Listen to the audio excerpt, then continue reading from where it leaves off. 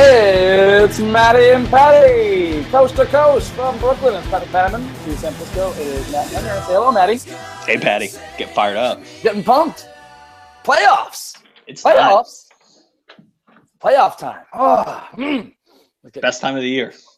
Welcome to the Cleveland Sports Hour. We are two self-aware but unapologetic homers who spend far too much time reading, watching, and thinking about the Cavs, the Browns, and the Tribe. But tonight, mostly about the Cavs. So if you like the informed, intelligent Cleveland fans' perspective, you've come to the right place. Well, Matty, it's been a long, weird, and frustrating 5.5 months, but the real season is finally here. I'm ready for it. Are you ready for it? Oh, I'm ready. Yeah, I have been preparing myself mentally for disappointment.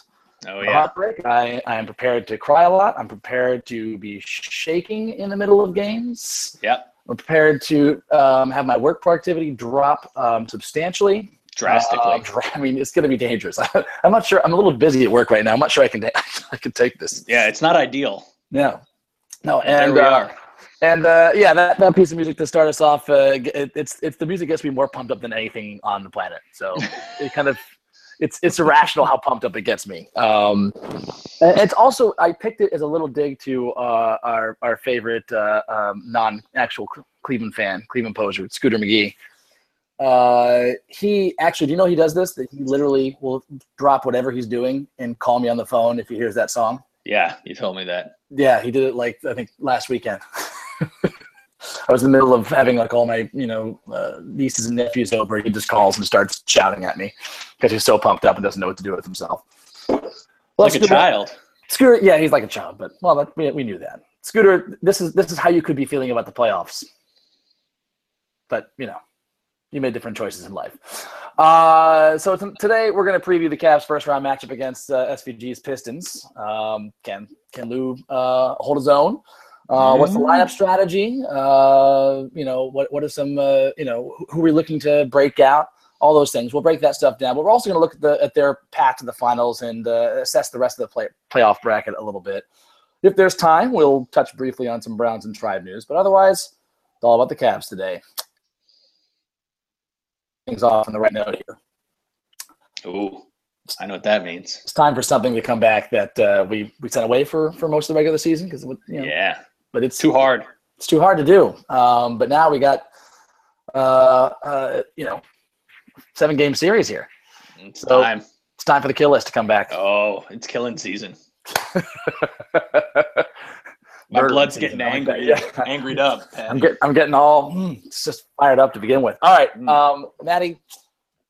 Anyone you're ready to hate in this first opening series here? Interesting one because I don't hate a lot of these Pistons players. Honestly, this is not the days gone by when the Pistons were so hateable. This is not the Isaiah, Joe Dumars, Bill Laimbeer bad boy. I didn't hate Dumars, but the rest of those guys, so much hate. Rick Mahorn. This is not the mid-2000s, the Wallaces and Rick Hamilton and Chauncey. I hated those teams too. I don't hate these guys so much. I think the guy that stood out during the regular season, I mean, hate will develop, clearly. Yeah. It'll come out. I was going to say, just you wait. I think you're going to find there's plenty of it'll come. That's one of the fun things about the playoffs is I find myself starting to want to murder people that I had previously had no feelings at all for. The guy who stood out in the regular season for us, we talked about this, was Marcus Morris. Yep, he's my number one kill for this. I mean, I already want to kill him. Oh, you're there already. I'm there already. I hate that guy. Such an asshole. He's the one to watch, I think, right? He's going to get into it with LeBron. So the other guy that jumps to my mind, because he'll be on LeBron a lot, is Tobias Harris. Yep. Who, again, previously I've had nothing bad to say about. But they have a little history. Yeah. And in the fulcrum of the playoffs, weird stuff happens. Exactly. Reggie Jackson has a pretty hateable face, in my opinion. Exactly. It is. I was just going to say, it's his face more than anything. He's got the bug eyes. And there's every chance, we'll get into this in X's and O's, but our perimeter defense being a little weak and him torching us into the middle on pick and rolls with Drummond could be exacerbating, and that's the kind of thing that can make me hate somebody a little more than I should. Yeah, that sounds about right. Let me throw one out there for you. Please. Yeah, SVG, I think, is a very hateable coach. Oh dear God, yes. I mean, when we're not playing him in the playoff series, he's actually one of my favorite personalities. I mean, the you may have seen the Vine of him just circling on a chalkboard or whatever the dry erase board to the guys. It's like, we'll just build a fucking wall. Yeah, that was incredible. It's just hilarious. I love that shit about him, and just the way his personality is great. But the thing that drives me crazy about him is they teach his teams to cheat. His obviously we have the history with the roided up Magic beating out the Cavs. And what year was that? 07? That was the 08-09 team. 08-09 team. And how he teaches them all to grab and hold and do moving picks. But now the whole league does it, and the league lets it happen. So he was a pioneer in the moving pick era. Infuriating. This is an aside, but I was reading a Joe Posnanski piece about the last night of the season and the Warriors and Kobe. Mm-hmm. And he was going through how awesome the Warriors season was and how good. And the thing he said about Draymond, amongst other things, was, and he sets the best picks in the league. And it just angered. Pat. Makes me want to murder. We're not even playing them yet, Matty. We might not even play them. We might not see them. We might see them at all. We might lose before we get there. We'll talk about this a little bit, but is it a foregone conclusion that they make it out? Who knows? Yeah. I keep seeing people saying you know what? If there's a case to be made, it's okay for Draymond to be your favorite player on the Golden State Warriors. Fuck you. Just shut the fuck up. Yeah, that's wrong. There's no one that should be your favorite player on the Golden State Warriors unless you're a Golden State fan. I think you could excuse Andy. Okay, Andy, fine. And I think I would give some people Sean Livingston. Don't talk to me about Andy right now. All right, I'm sorry. It still hurts. It's still it's too close. I shouldn't have done it, Patty. I'm sorry. I knew better. Yeah, I'm still a little.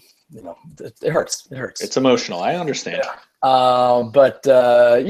Sean Livingston. Sean Livingston can be your favorite Golden State Warrior, and you can cheer for him in general. I'm happy for him.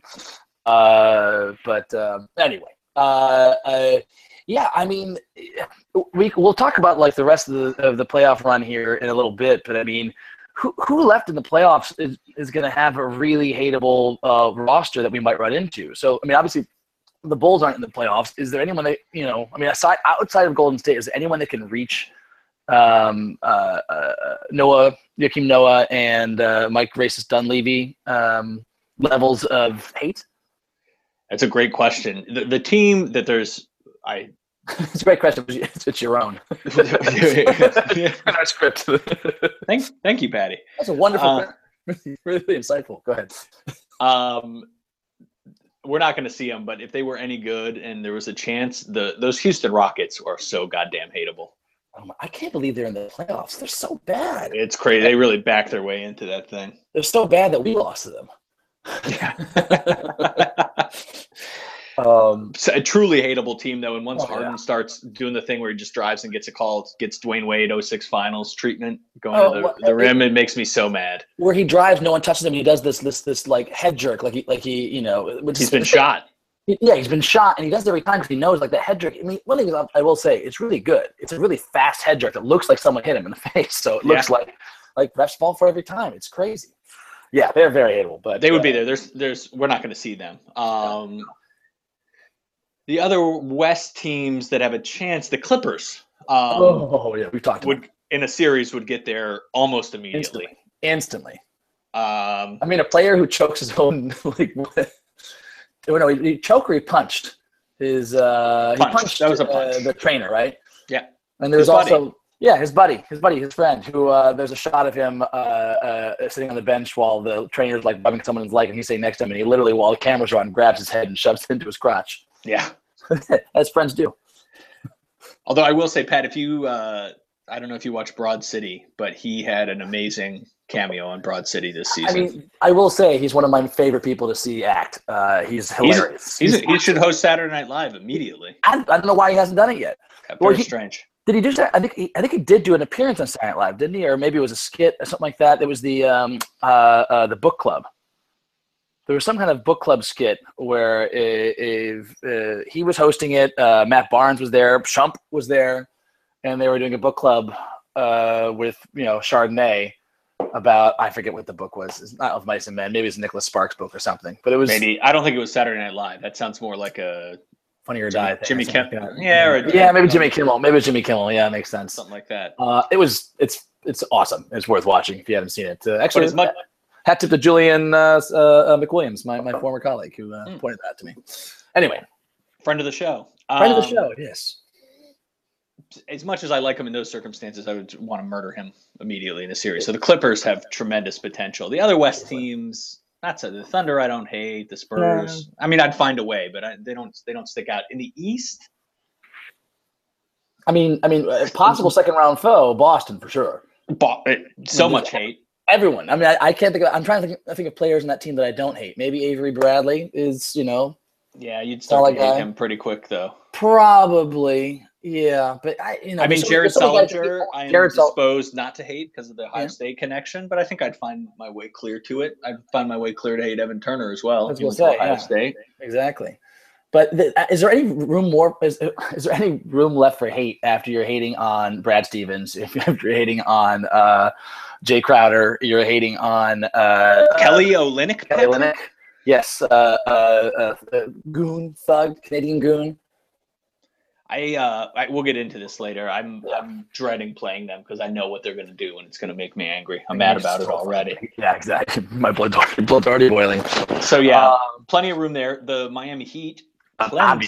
Plenty of hate to go around there. And then Toronto, I think there's a lot of guys I can hate. I mean, Skinny Kyle I like, but in an actual playoff series, I want to murder him. Oh, because he'll get the same, like the game in Toronto that we lost that last one where he just started getting all the calls down the way, down the stretch. I would get real mad and angry. And he's got that obnoxious fake tough guy face, the sour milk face. Oh yeah. I'm being tough. Like he's taking a shit or something. Yeah. That shit. Stop fucking mugging and posing. Hate it so much. Oh, Patty, I'm happy. There's a lot of hate out there. There's a lot of hate left. There's a lot of hate left in the world. That's great. So that really lifts my spirits. Yeah, me too. So before we move on to the next section, I just thought another thing to talk about. Did you have more hate to go around? No, that's enough. Well, there's going to be so much more over the next few weeks. Let's let it come on its own. Agreed. I think a good question that I hope our listeners will jump in on if they have different ideas. But obviously, last year's last playoff, every playoffs, right? There's an unexpected hero. The guy comes out of nowhere, steps up, and becomes like the most indispensable, crucial guy in your team. Last year, that was obviously Delly. Who could it be this year? You can't say Delly again. Because now we're expecting. We're counting on him. We're counting on it, and I might even put him as his number one most likely to completely crush our hopes and dreams by sucking, by suddenly reverting to a 20% free throw shooter or a 3-point shooter. Who do you think could do that for us this year? That's interesting. So the first one that comes to my mind seems almost impossible to me, but it's Timofey.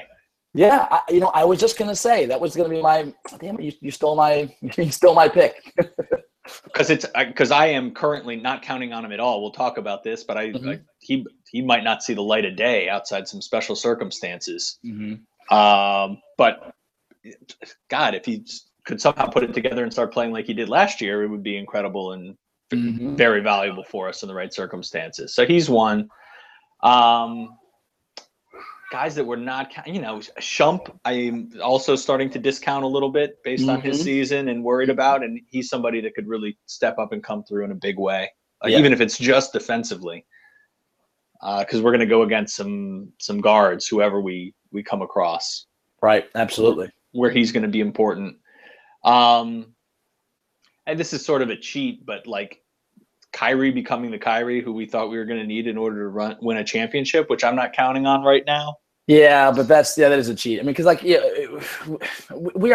know we're not going to win it all unless he regains his even if we need him to at least regain his late regular season form from last year, which he has to, let alone the next level. And we aren't winning anything if that's if we don't get that Kyrie back. So I would throw my brain Channing Frye out there as Timo is my main pick, just because he was so crucial to the team last year. He hasn't been this year, and we've managed to figure out how to sometimes play well without him.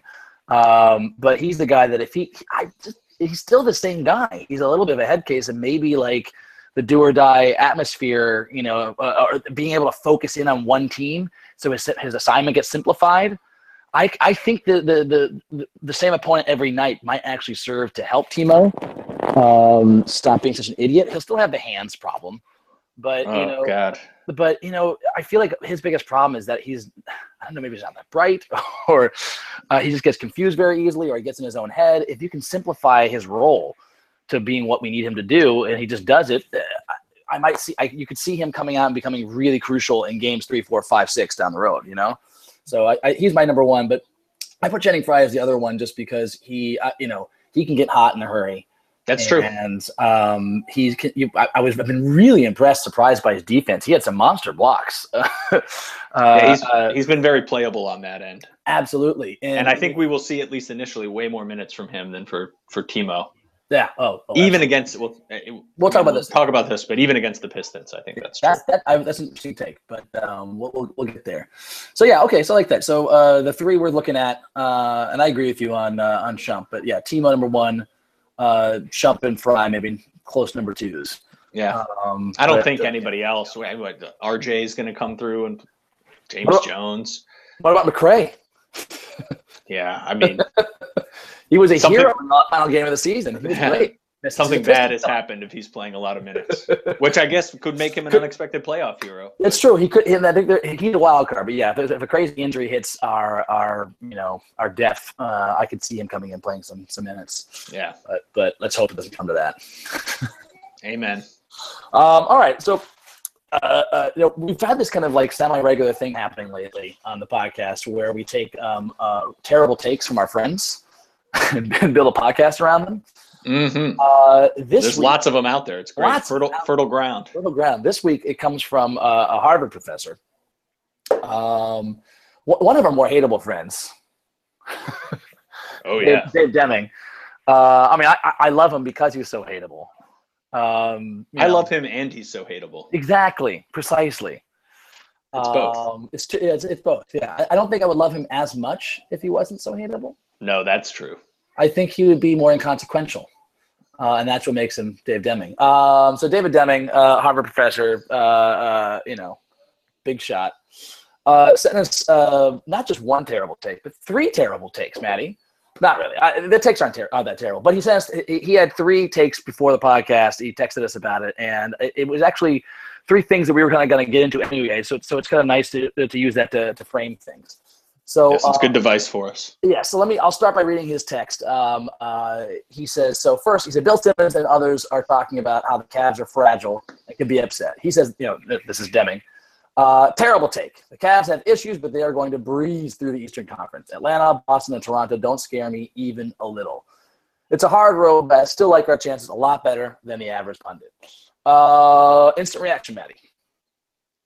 Dave walks among us, but he is not one of us. Yeah. He does not understand the Cleveland mentality heading into a playoff. So you can't talk with that kind of bravado.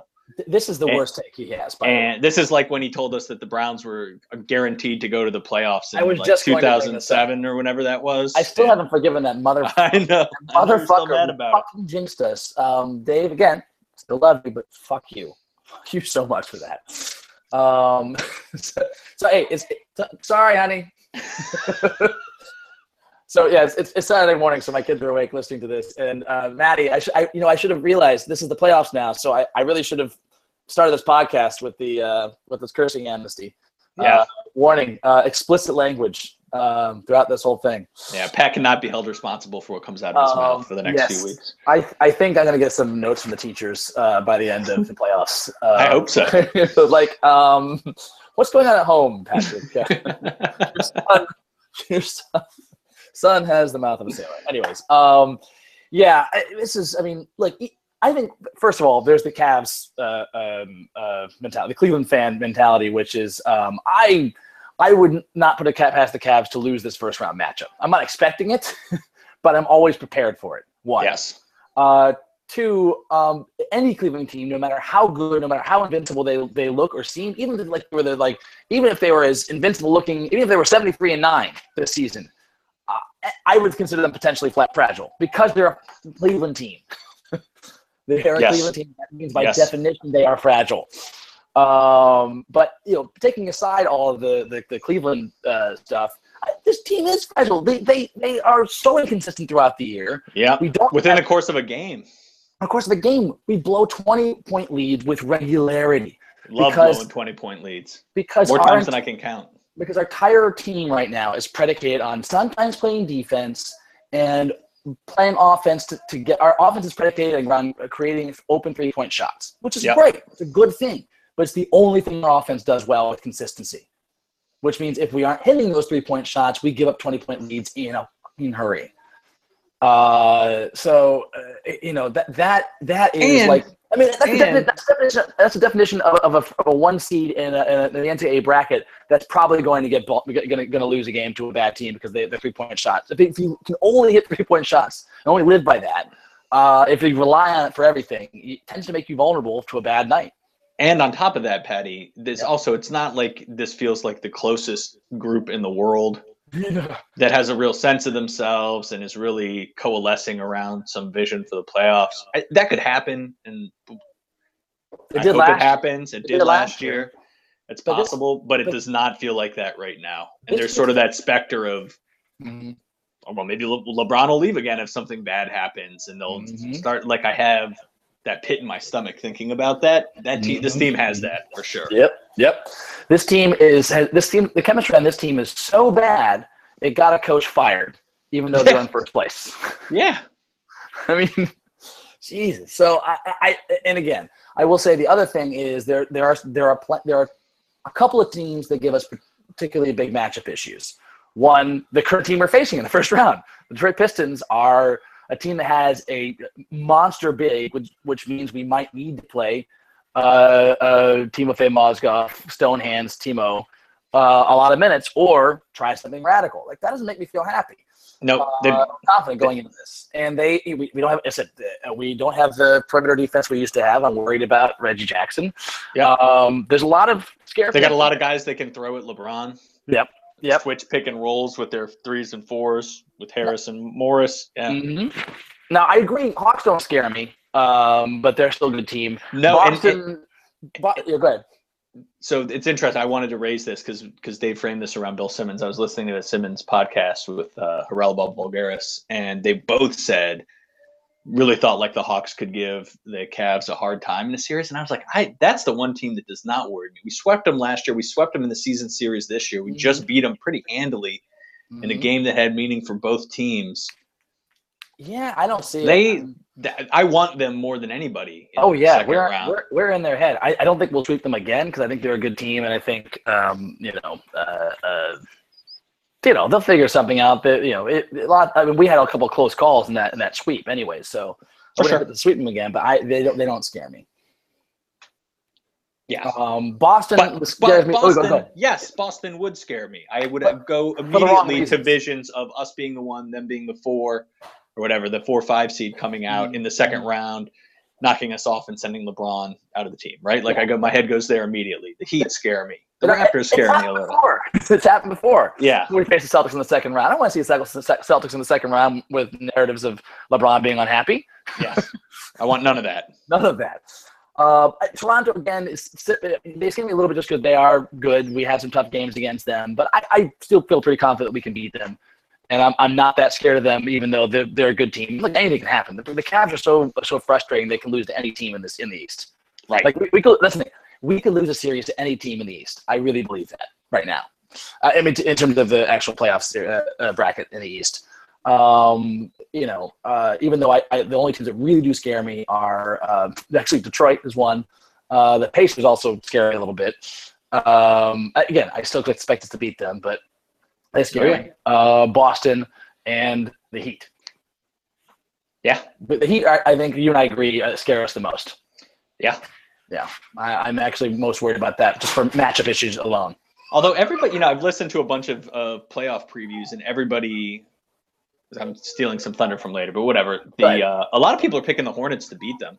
That's interesting to me. So I wonder if you and I, Patty, are overrating the blowout that we took at their hands in Miami. We probably are a little bit in March. Mm-hmm. Because I also watched them the last night of the year in that Celtics game, where they built up a close to 30-point lead and choked it away, and they looked horrible in the second half. Just like they didn't look scary at all. Yeah.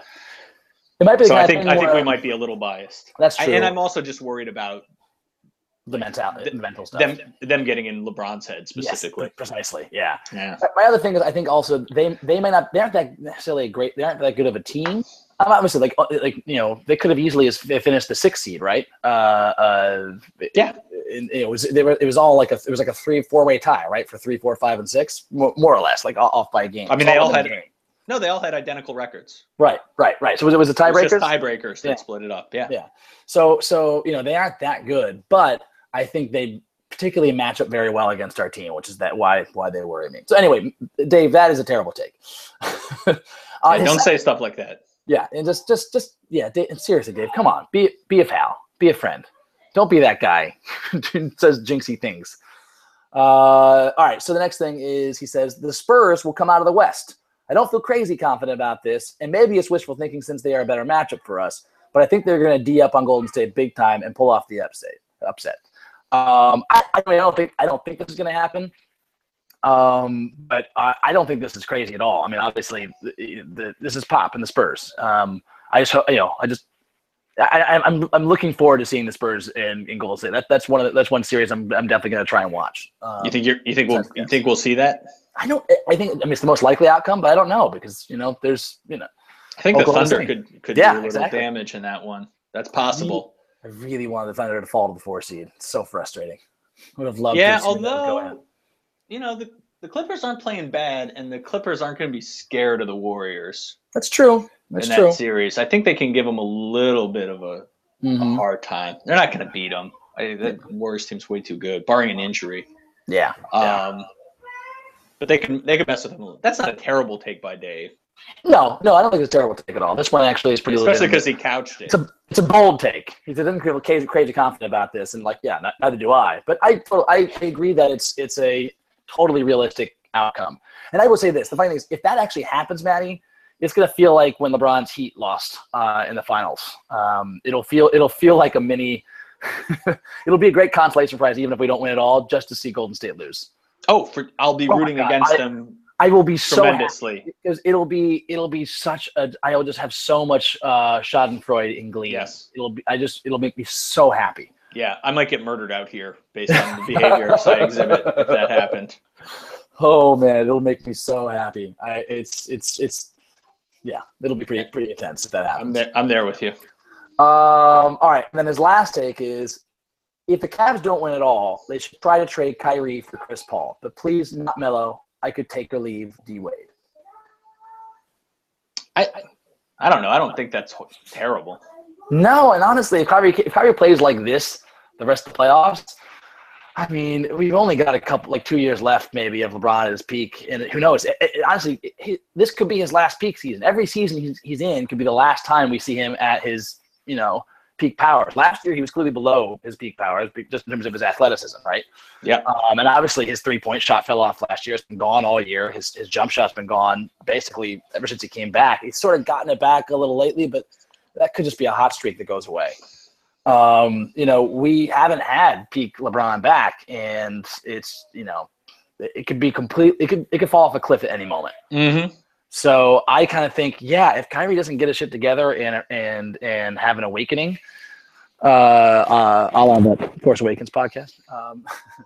If he doesn't have an awakening in this playoff, sorry, I apologize, everyone. Sorry. Jeez, I'm still proud of that Photoshop I did though. That's pretty good. Kyrie has been. No, but if he doesn't awake in these playoffs, we don't have time to fuck around, man. And the Chris Paul's passing and defense combo would be really, really helpful to this team.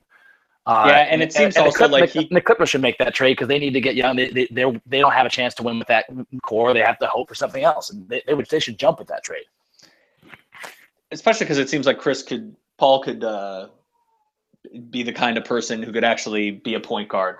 Yeah, he's the kind of relationship where LeBron would actually let him be the point guard. Exactly. Which is increasingly a problem with Kyrie. We'll talk about that more in a minute. Yeah, yes, we will. Please not Melo. Totally agree, Dave. I could take or leave D-Wade. I actually agree. I don't think there's any realistic way we get him. Although, unless he does no, he's going to resign. He's going to sign a 2 or 3 year deal that'll be his last in Miami, I think. And yeah, although it would be great actually if LeBron convinces D-Wade to do a 1 year veterans minimum sabbatical in Cleveland. That would be awesome. Just to fuck you, Pat, to Pat Riley. But yeah, I would love it for that. But Wade would never do that. Anyway. No. But yeah, I think that's also a reasonable take. But your first take, Dave, just don't stop that. Don't make takes like that. Don't say stuff like that. Please. We're watching out for jinxes here. Yeah.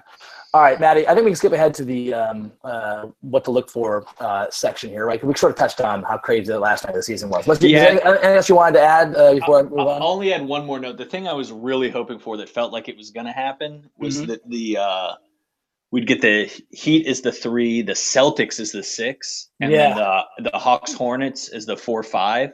The Hawks and the Hornets. Right, which would have been awesome for the Hoopers joke, but also would have meant that the teams two of the teams we're worried about most, the Heat and the Celtics, would have knocked one of them out in the first round, and then would have matched up against another team we're worried about, Toronto, in the third. Like I would have liked that. It was so close. So close. As it is, I think it worked out pretty good for us. That Hawks Celtics series, Hawks could take care of them for sure. And then the Heat are still lined up in that other bracket.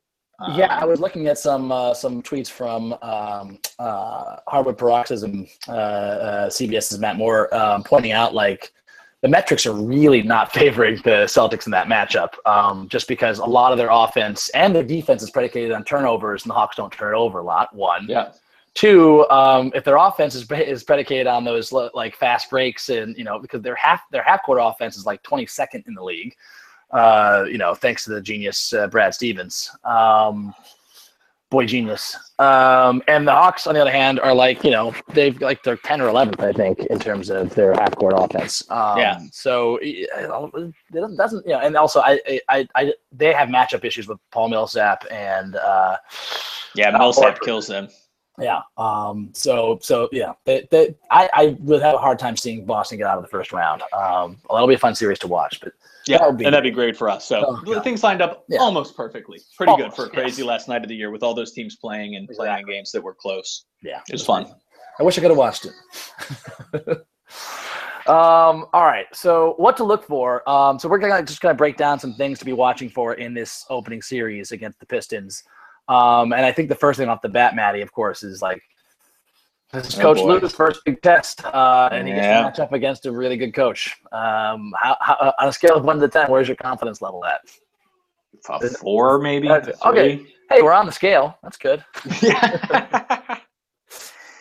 That's one of the things that I'm worried about most here is that change happened. I think we felt okay about removing Blatt and just felt like the thing to do. The team did not get better at all.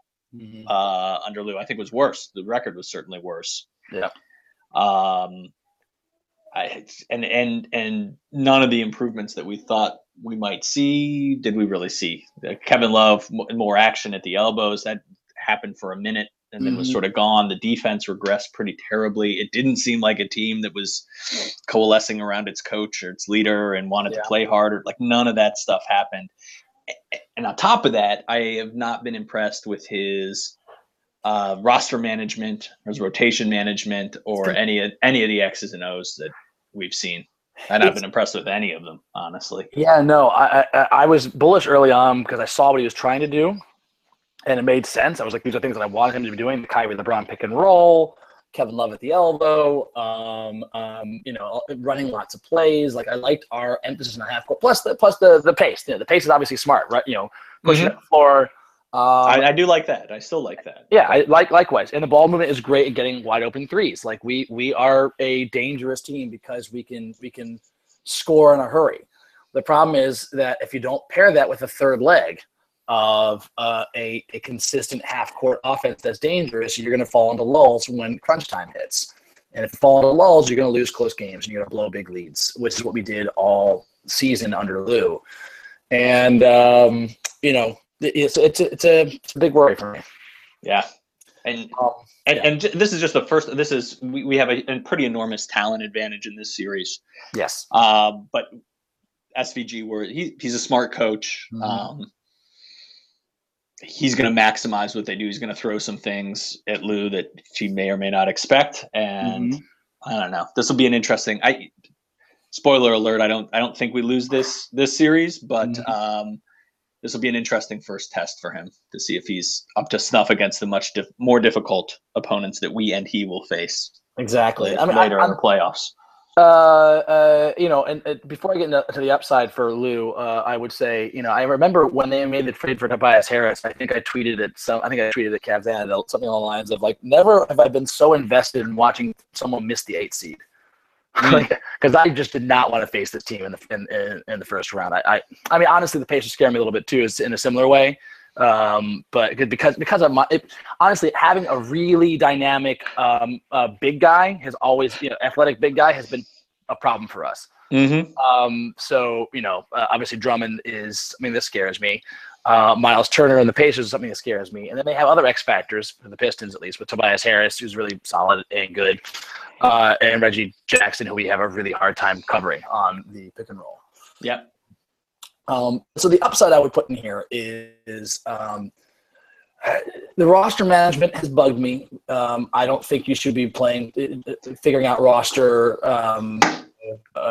decisions in the last month of the season. I think that should be settled by then. Like all the back and forth of Mozgov's our starter, TT's our starter. But then again, the regular season is different. If you want to play the matchups, which I kind of was in favor of a coach doing anyways, to change the starting lineup based on the lineups, it's easier to settle into a rotation or to change a rotation in the middle of the playoff season because you're playing the same team every day. You get to lock in a little bit more. Yeah. So hopefully that will be mitigated somewhat. And in terms of the X and O's, I really have no guess except that maybe because there's so much more practice time, you get full, at least to walk through and game plan things. Maybe they will start actually doing some of that stuff. But again, my problem has always been they don't have basic motions or sets to run when their backs are against the wall and they're feeling that panic in their chest. Yeah. Then we go into hero ball. We still do that. We still go into hero ball and high pick and rolls. That's all we can do. And then you just we just got to hope that the air bails us out. Yeah. Well, and that is one of my hopes if we could win a championship is that we've been sandbagging in some way during the regular season, which is just idiotic to hope. Fan hope. I understand fully, but no, Tyronn Lue really has some stuff in his back pocket. He's just been saving it. We haven't been doing all the things we want to do. Even Kyrie and Love have another level that we've just been holding for like I can start to talk myself into that in my weaker moments. So is this the Inigo Montoya theory of basketball? I am not left-handed. Yeah. Yes. That's it exactly, which is dumb. Yes. On my part, I appreciate that, but that hope is in there somewhere, right? Like, is Tyronn Lue actually a good coach? And this is his time to start showing it. And he's actually super prepared, and they've been thinking of amazing things to do to beat the Warriors in a series that they've never shown. Right? That would be incredible. Yeah. I don't really think any of that's happened. Yeah, I'd agree. Before we move on from Lou, in terms of the rotation stuff, one rotation thing he's been pushing in the last couple weeks of the year was having Kyrie run the second unit as opposed to LeBron or Kevin Love. What are your thoughts on that? So I like it in theory.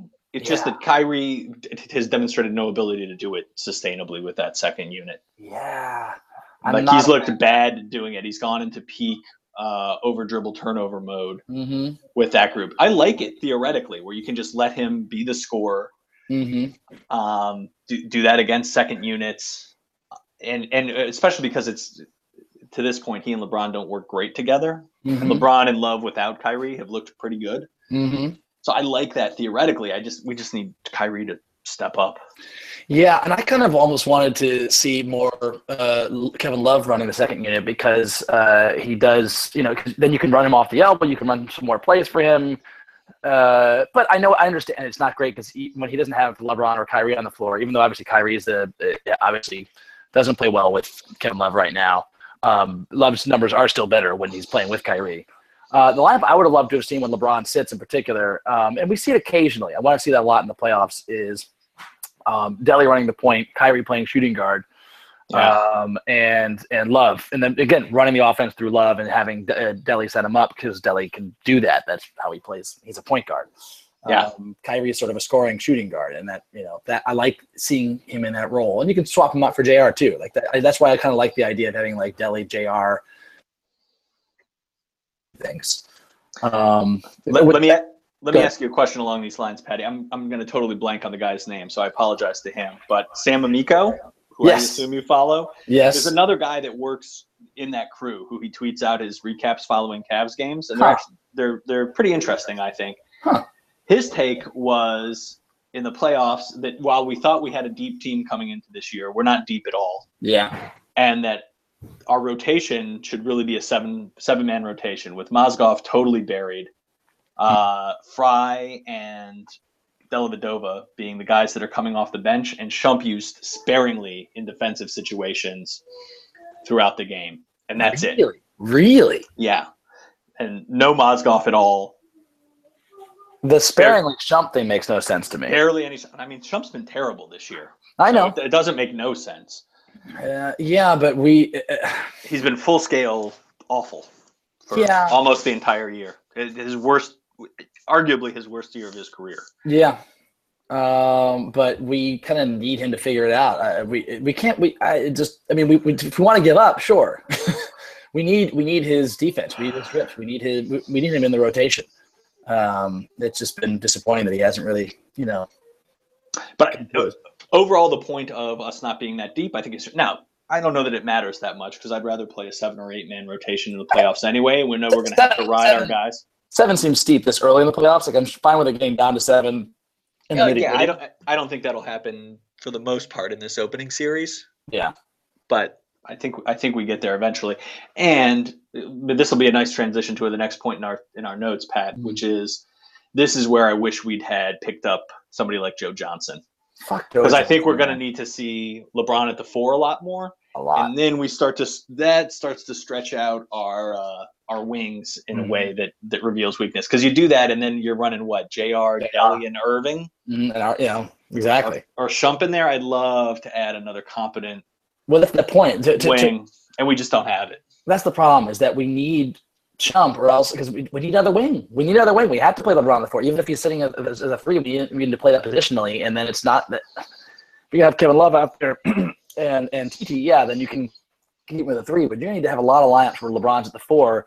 Who are you putting out there with him? Like Shump and JR are the 2 guys that should fill out the rest of your non-point wing spots. If it's not Shump, we're not putting Richard Jefferson out there. He is a disaster on defense, which has been the biggest disappointment. Like, honestly, he's not that terrible on offense because he can hit threes and he can sometimes make decent plays. Like, he's fine as a rotational guy, except that he's been a tire fire on defense. It's hard to get him out there.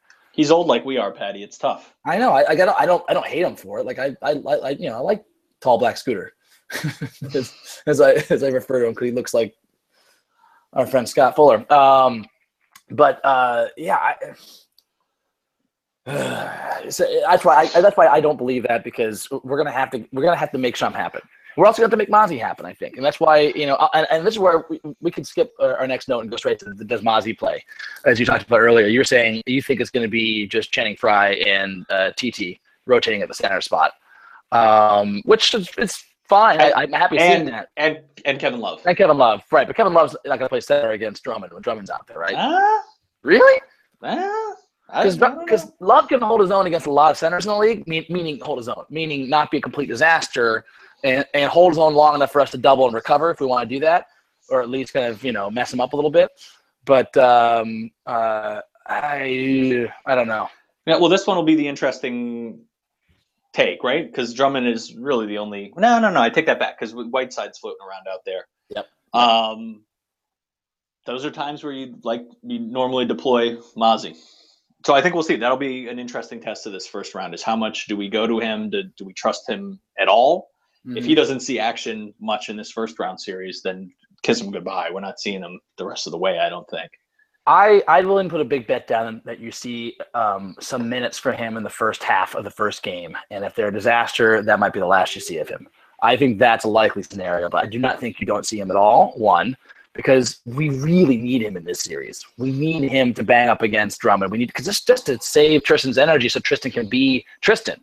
If TT is spending this whole series banging against Drummond, that's the other thing. Is I feel like we need Timo, even if he's not amazing, but we need Timo to unlock peak Tristan in this series. Yeah. If TT is banging against Drummond the whole fucking series, he's done. Like, that's what's so bad about this matchup. He's going to be exhausted going into the rest of the playoffs already. Nah, I'm not worried about TT getting exhausted. He's a maniac. There's so much time, especially in this first round. There's so many days between games. It takes forever. Like, we can. It's only 1 day. It's 2 days between the first 2 games, but then it's only 1 day off every game the rest of the series. So it's not a ton of rest. Yeah, that's not surprising and not so great, but I really get those 2 days between the first 2 home games. Like, that's just dumb. What the fuck? Well, the first round's weird because they want to get all the games on TV, and when it's non-weekend, it gets a little wonky. But yeah, we need Timo to take some minutes. We just need 10 minutes out of him, honestly. Yeah, and the other interesting thing will be how much, or if at all, they go to Haka. Yeah, exactly. That's the thing. I think they'll at least use Timo in Haka situations. One. Yeah. But and certainly I think Fry will be able to use up some fouls in those situations, since he doesn't normally foul that much. I think we'll use it quite a bit. I think we'll see it probably every game. Not for huge stretches, but just in choice situations. I hope not. I'm not an enormous fan of it. I mean, aside from it just being boring basketball, I think it takes you out of your flow and your offense, and I don't know. Yeah, no, I don't love it. In spots, it's the right move, but it's like a overarching strategy.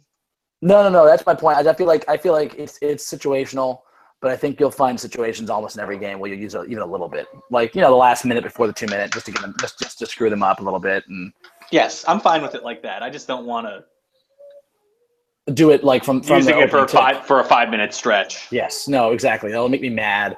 I'll hate that, but I don't begrudge them using it because it is, I think, the right move in a lot of situations. You just can't overdo it because it does take you out of your rhythm and all that. Yeah. All right. So I think Mozzie's going to play at least 10 minutes a game. That's my bet. I think he will actually play a lot in this series. He probably will disappear in other 10 minutes a game is not that much, Patty. I know, but it's actually a lot. That's what you think we're going to see from him versus nothing. Well, that means 2 full stints in the first and second half, basically, right? Okay. 2 5-minute stints. I mean, I'd like to see him get 15, but I think because he's going to be unplayable at times, just because of the way he's been playing, he's going to get 10. And of course, if we get our scenario right where he becomes, our this year's Delhi, I think you'll be seeing him closer to 18, 20 minutes a game. Okay. But again, especially in this series, like if he gets 18, 20 minutes a game this series, Matty, I think we might be seeing his return. Meaning he'll get back into his rhythm, having played the right lineup that's good for him. Right. Maybe that gets him into it, and then we see what we can get out of him the rest of the playoffs. But I'm just hoping for 10 minutes out of him, and then we'll see from there. Okay. All right. So let's see. Do we have anyone who can guard Reggie Jackson, Matty? I don't think Kyrie Irving can. Yeah, he's been horrible. He used to be better last year. Hey, yeah. Arthur. Arthur's joining the podcast, everyone. Hey, buddy, what's up? To say. You're playing. What do you think about Kyrie Irving? Good? Oh, all right. All right, good. Not quite a grammatical answer to my question, but I'll take it. Good job, buddy. It's got to be Delhi and Shump. That's why you need Shump. My God, we got to figure out a way to get him in the rotation because that's the thing. I'm not tied up on the Pistons' general lineup, but the problem is we can't really hide Kyrie on guys because who's their 2 guards? Is it Contavious? No, he's their shooting. No, yeah, it is Contavious. Contavious Caldwell. There we go. Past pronunciations. Contavious. Terrible. Yeah, and that'll continue to be a problem because whoever we draw in the second round, assuming we get past the Pistons, will roll out the Hawks will roll out that 2-point guard backcourt. The Celtics are loaded with guards that we're going to need them for. So yeah, you can't so hide. Let's see some Shump. We should see what we have, assuming he's healthy. I mean, I know he's going to go for game one, but yeah, exactly. All right, let's say Shump then. All right, Shump and Delly. Shump and Delly. Delly obviously can't guard him, but he's smart. He's crafty. He'll bump him. He'll be physical, and he'll take him out of his rhythm. Yeah, he can Delly. I know. We're Matty and Patty are almost done. Arthur is reminding me, everyone, that we have a play date at 11:30 we need to go to. So we have about 8 more minutes. So we'll try and wrap this up. Let's get moving, Patty. Yeah, exactly. So it's Delly and Shump. That's basically it. Unless I think maybe Kyrie can figure this stuff out because Kyrie was last year again. Kyrie, he was passable on defense. Yep. He had moments against really good quick guards. Can he get there again? I just don't know. That's one of the things that has to happen for us to take a leap.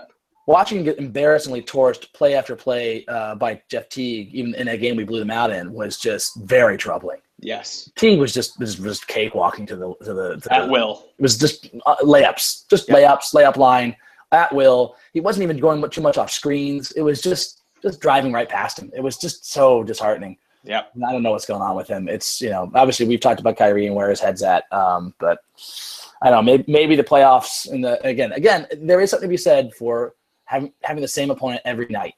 It does help guys lock down on players' tendencies, and maybe something wakes up in the Cavs. And again, last thing I'll say before you get to your point is everyone keeps saying like you can't just expect the Cavs to wake up and be that defensive team they were last year. They obviously weren't in the regular season.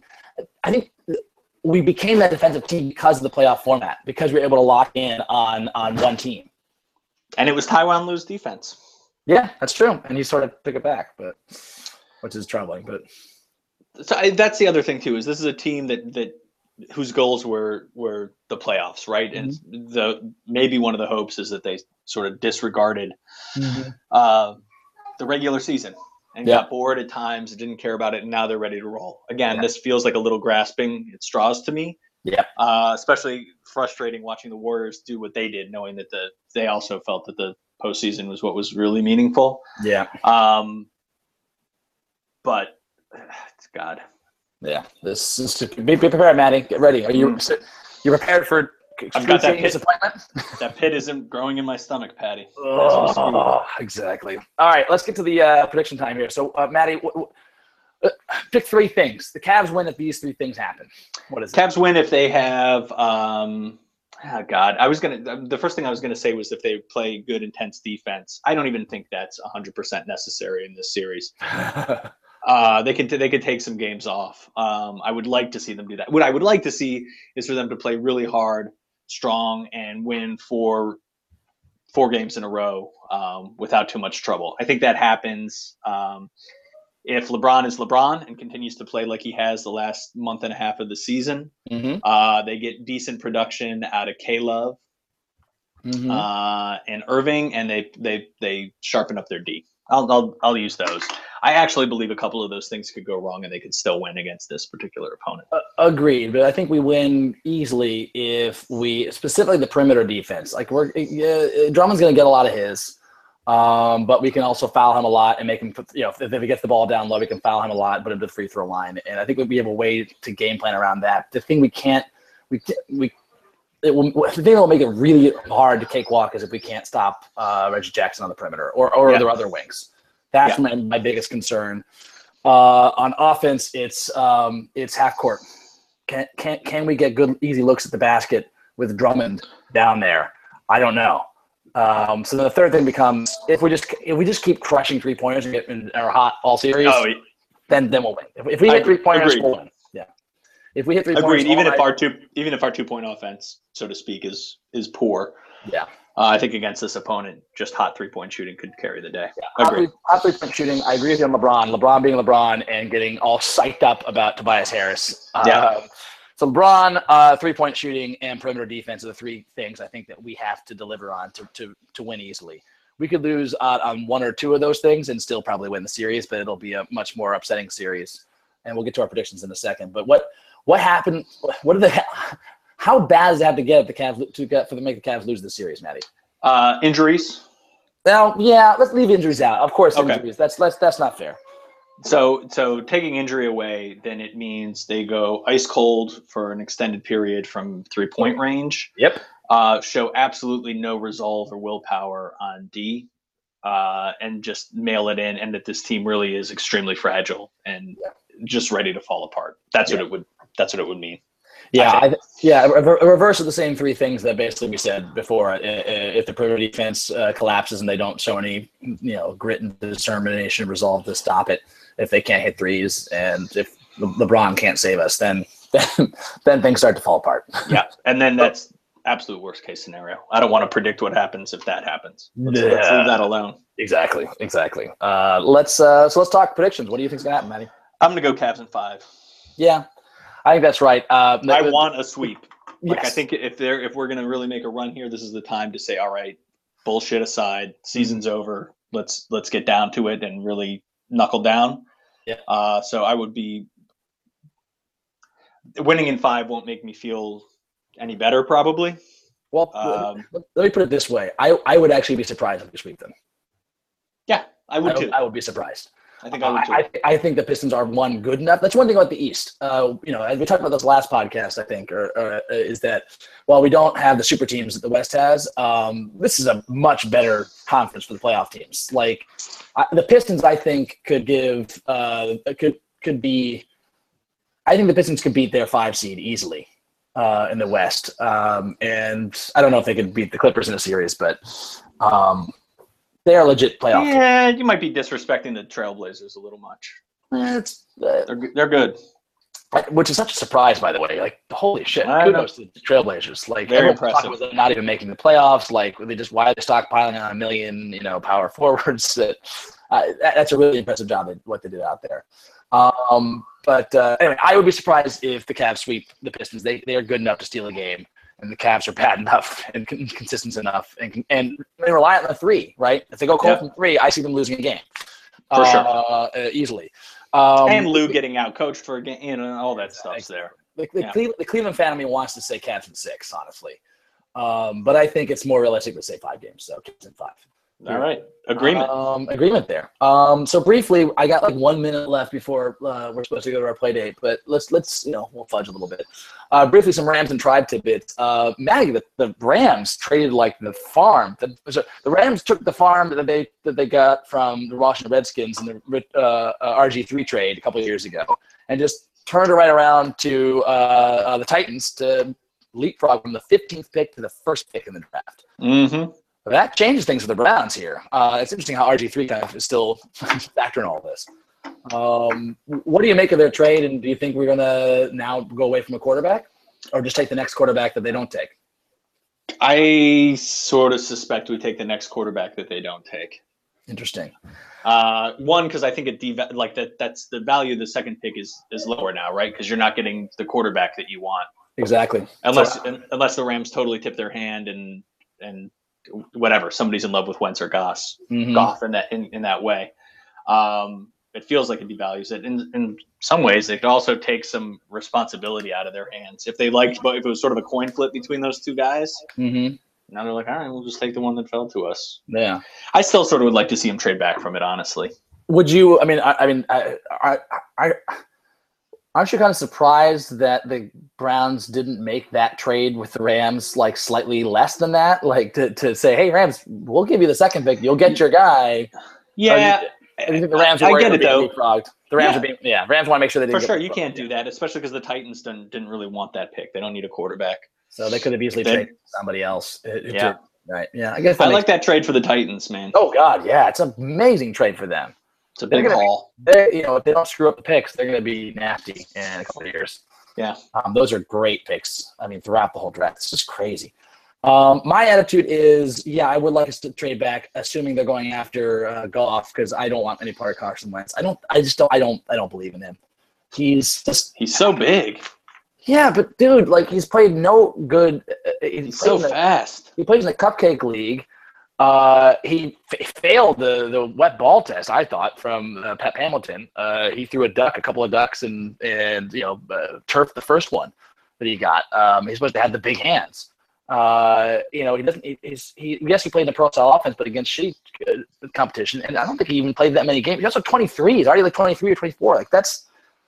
I'm not a fan of that. Whereas Goff looks polished and he's got I'm obviously sold on Goff. I've been sold on Goff for a while. The small hands obviously is always a concern, but in Cleveland weather, and so if it concerns them enough, I will forgive them for passing on him.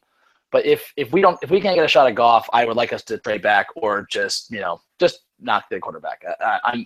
I know I said RG3 without a quarterback is a terrible thing, but that's because I thought we had a chance to get Goff. So without him, I'd like to see us get a quarterback later in the draft and keep experimenting. Yeah. I mean, the other thing is this is all pointless because whatever we do is going to blow up in our faces. So exactly. Who cares? Exactly. Who gives a shit? We're going to be terrible no matter what we do. Briefly, Salazar's looking nasty. So good so far. So good. Two just nasty starts. I think his ERA is still under 1 right now, which is just great to see, and tons of Ks. He just looks great. And it was a nice moment yesterday, even though we lost. Fatty Colon. I love BK. Fatty Bartolo Colon, who's about 60 years old and still pitching and pushing 300 pounds. Still pitching well. Pitching well. I mean, seriously, what does he weigh? 250? I was listening to the broadcast yesterday. They said, I think he's 5'9" or 5'10", listed at 283. 283. That's a fucking offensive lineman. Yeah. Pitching. Holy shit. And at his age, how does someone that fat? Yeah, he's 42. Pitching in his 40s and is pitching well for one of the best teams in baseball. It's amazing. It's awesome. One of my favorite stories. I love Bartolo. Love Bartolo. 14 years ago, we traded him. 14 years ago. Unbelievable. All right. Well, that wraps it up for the Cleveland Sports Hour. We'll come back to you guys. I don't know when. We'll see how the first round goes. Maybe I'm not sure if we'll podcast in the middle of this first round. I think we probably might if we drop a game early. But maybe if we have time and things work out, we'll try to come back to you guys. Yeah, we might be so excited we can't help but do it. Yeah, maybe we'll come back to you guys in the middle after the first 2 games. But maybe we'll come back to you after the end of the series, like we did with the Hawks last year. So those are all possibilities. But until next time, this is Matty and Patty saying.